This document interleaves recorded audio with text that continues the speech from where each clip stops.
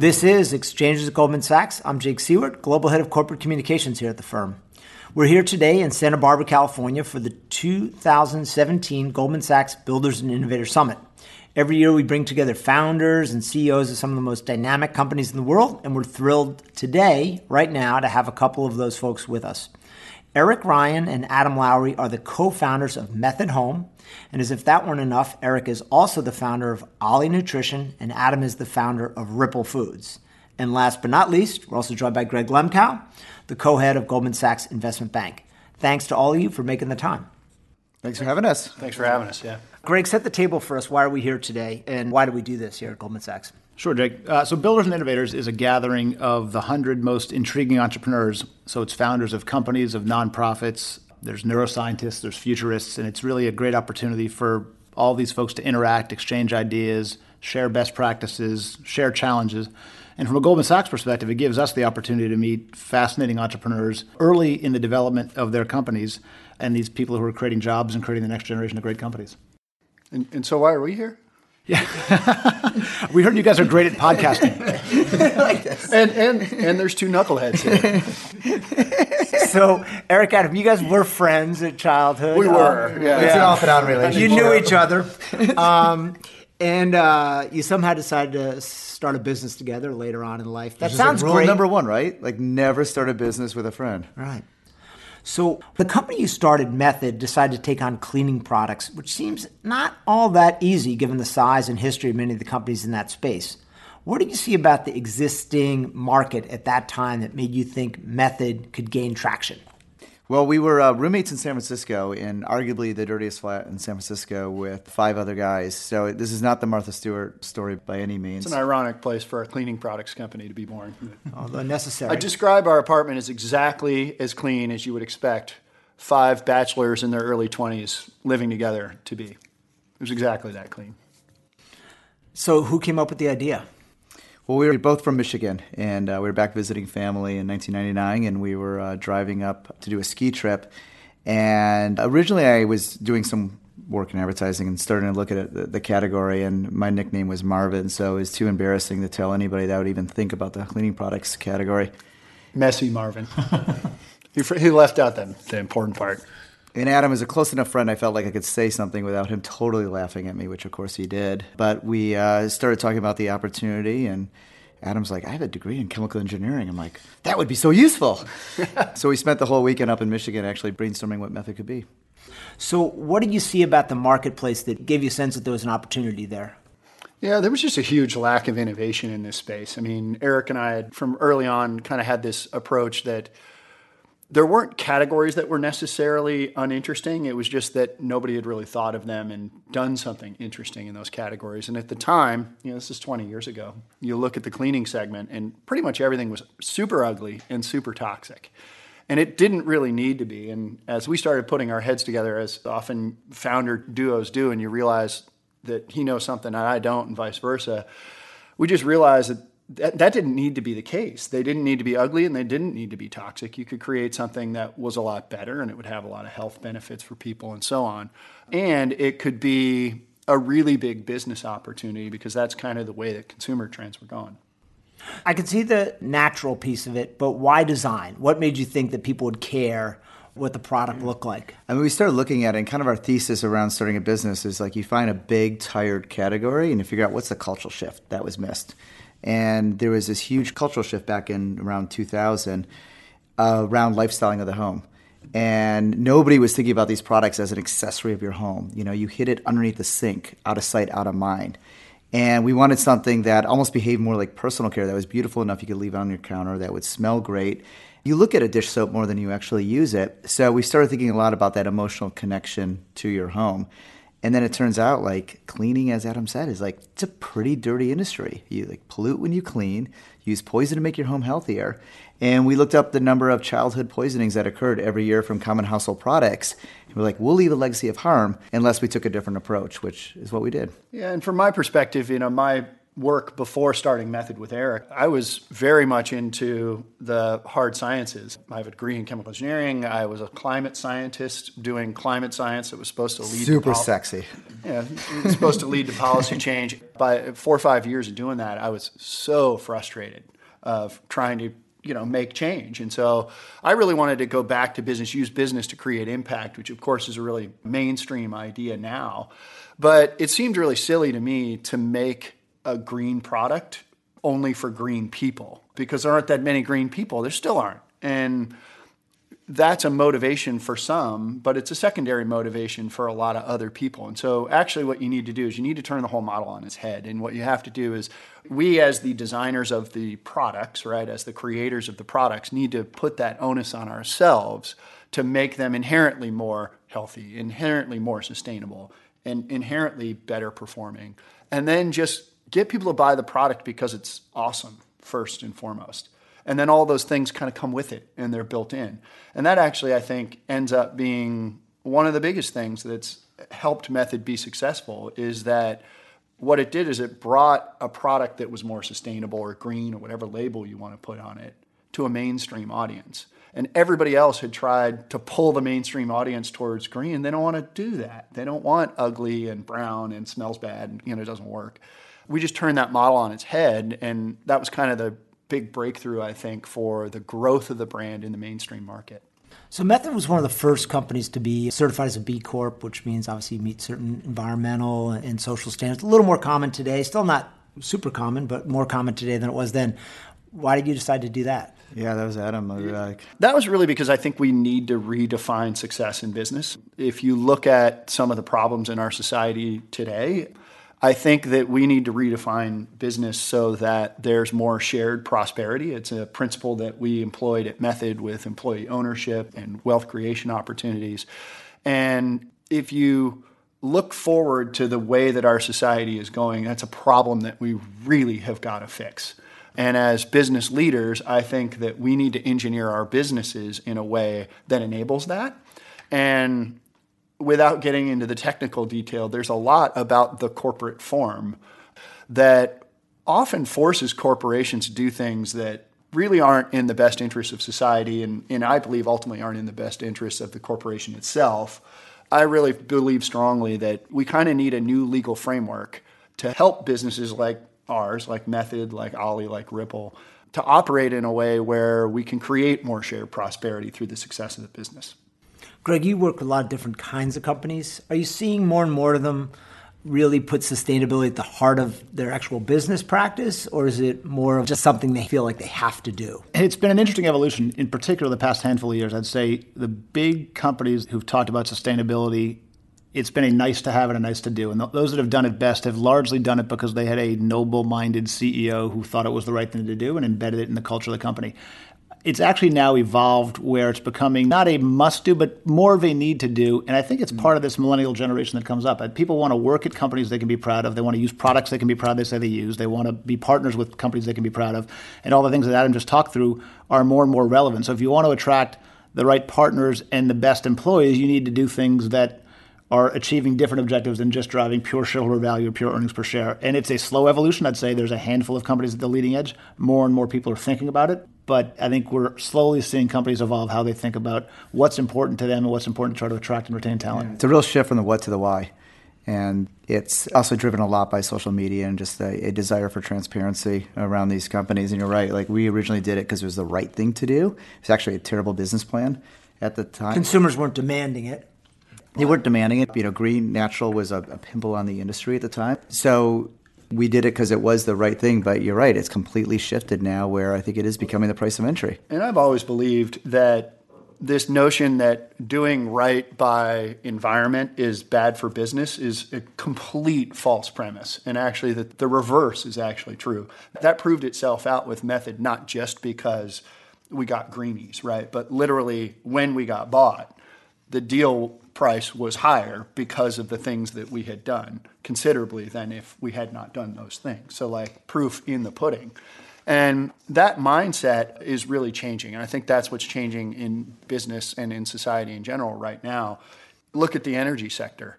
There are more jobs in the solar industry in the United States than oil, gas, and coal combined.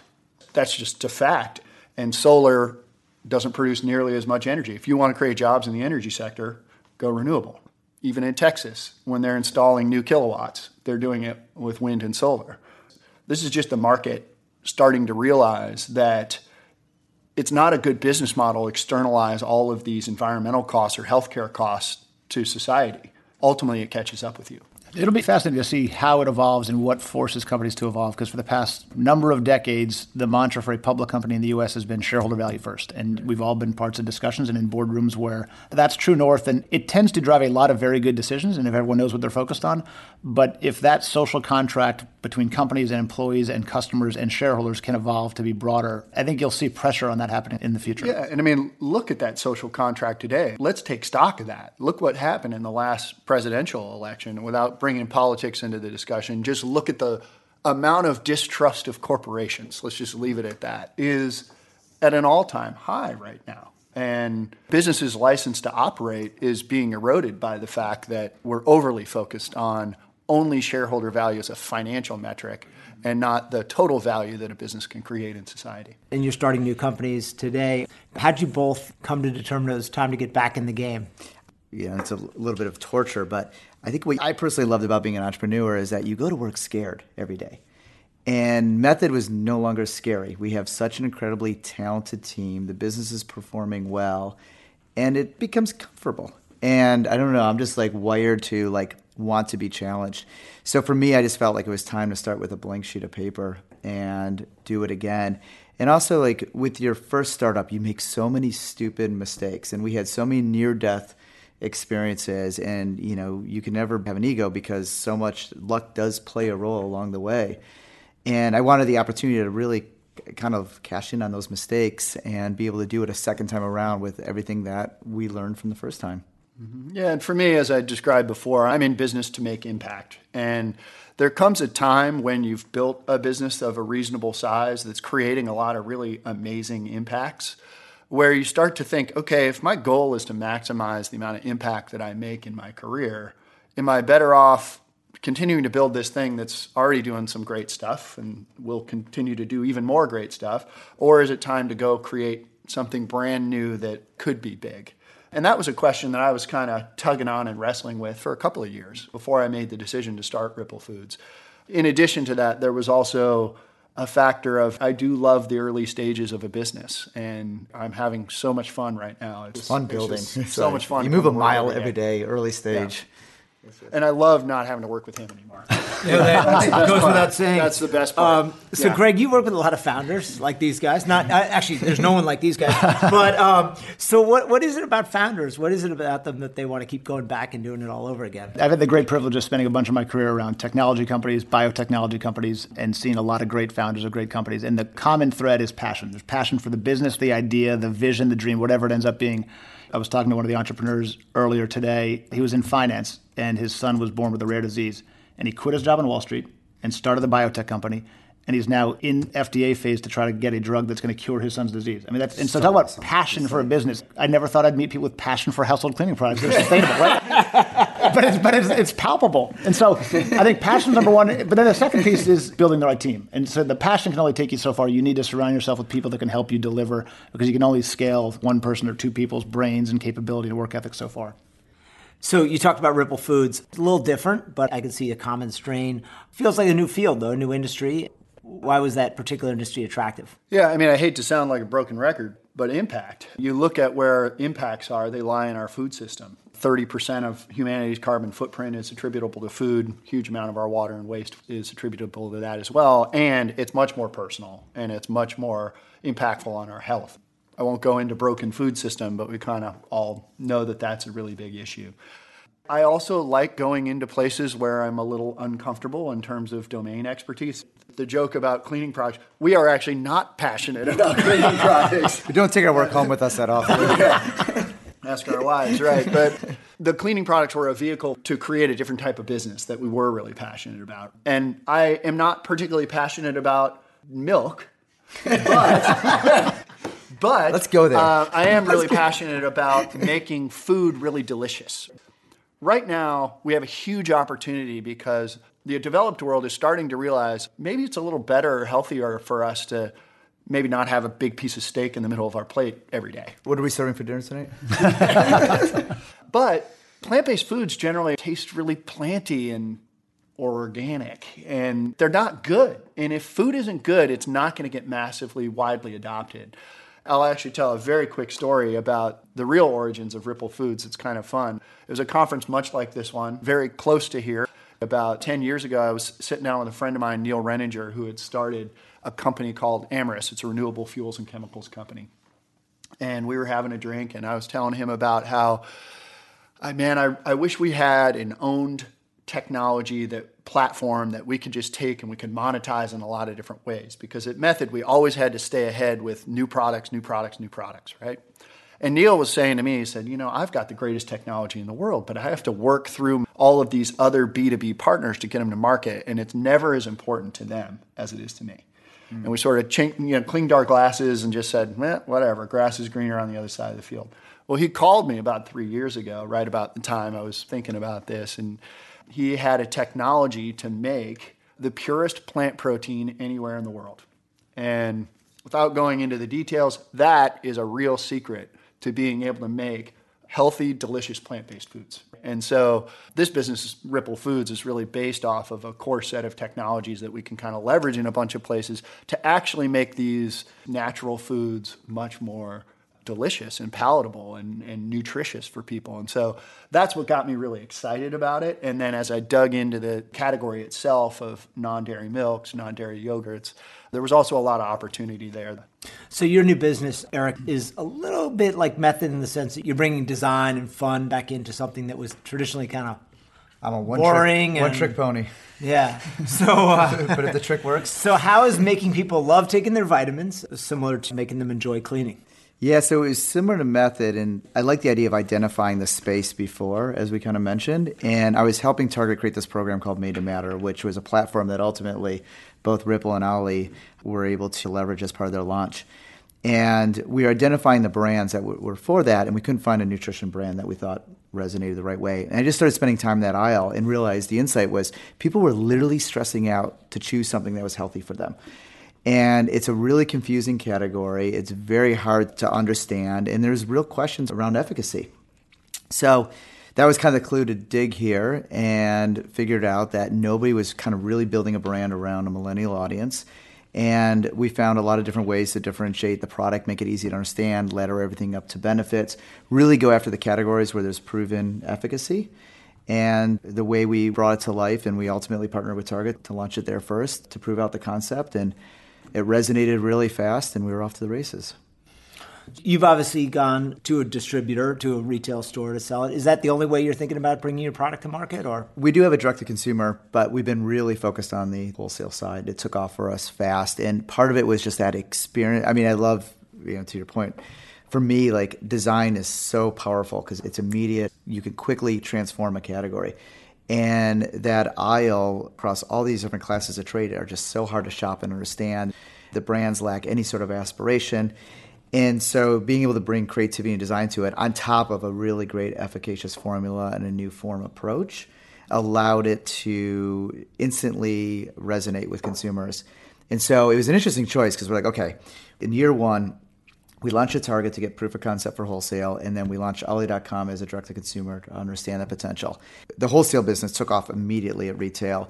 Direct-to-consumer was definitely working, and we're like, okay, we could either focus on the wholesale business, get to profitability faster, or we could raise a lot of capital, bleed red, and build a big direct-to-consumer business. But arguably, we'd be more valuable with the direct-to-consumer business, even though the P&L wouldn't be nearly as strong.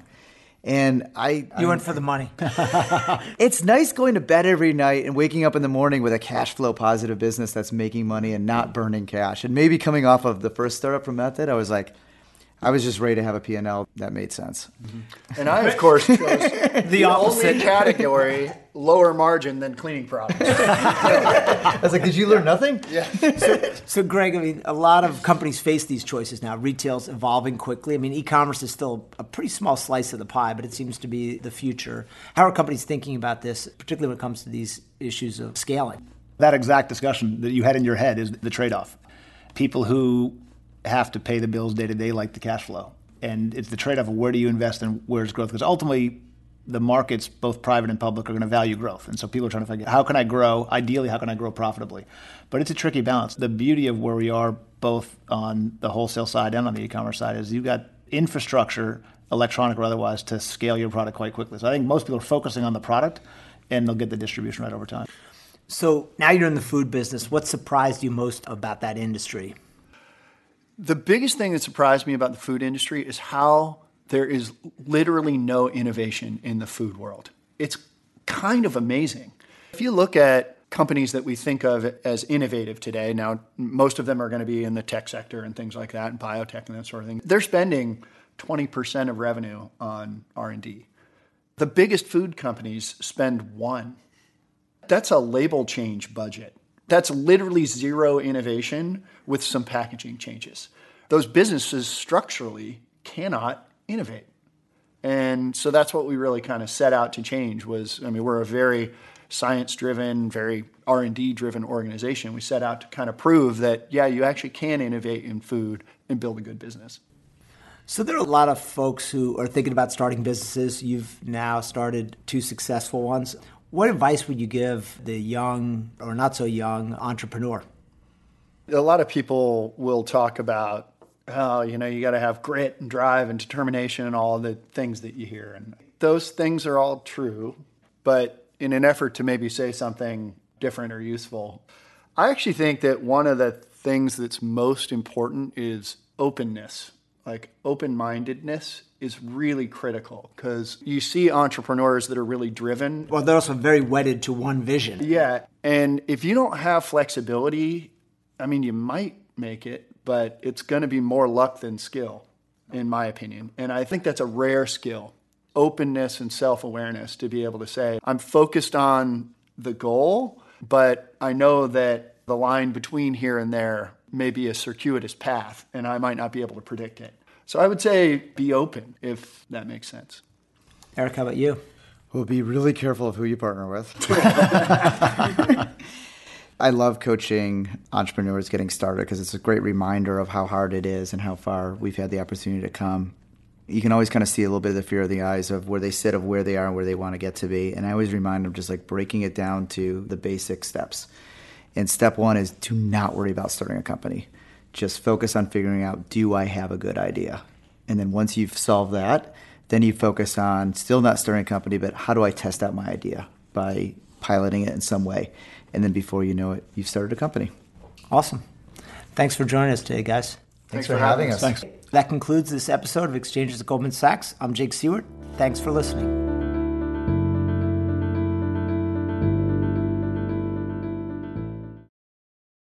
This podcast was recorded on October 19th, 2017. The information contained in this recording was obtained from publicly available sources and has not been independently verified by Goldman Sachs. Neither Goldman Sachs nor any of its affiliates makes any representation or warranty as to the accuracy or completeness of the information contained in this recording, and any liability as a result of this recording is expressly disclaimed. This recording should not be relied upon to evaluate any potential transaction. Goldman Sachs is not giving investment advice by means of this recording, and this recording does not establish a client relationship with Goldman Sachs.